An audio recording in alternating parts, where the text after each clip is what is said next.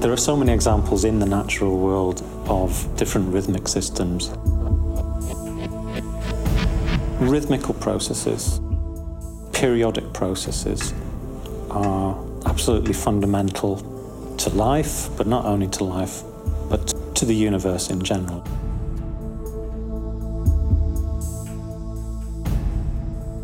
But more interesting for me as an ethnomusicologist is what it means for different individuals to be in time with each other.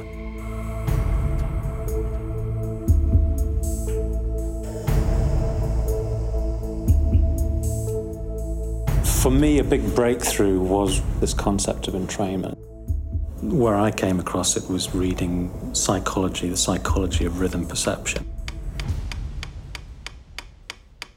Entrainment means the process by which two independent rhythmic systems interact with each other and synchronize.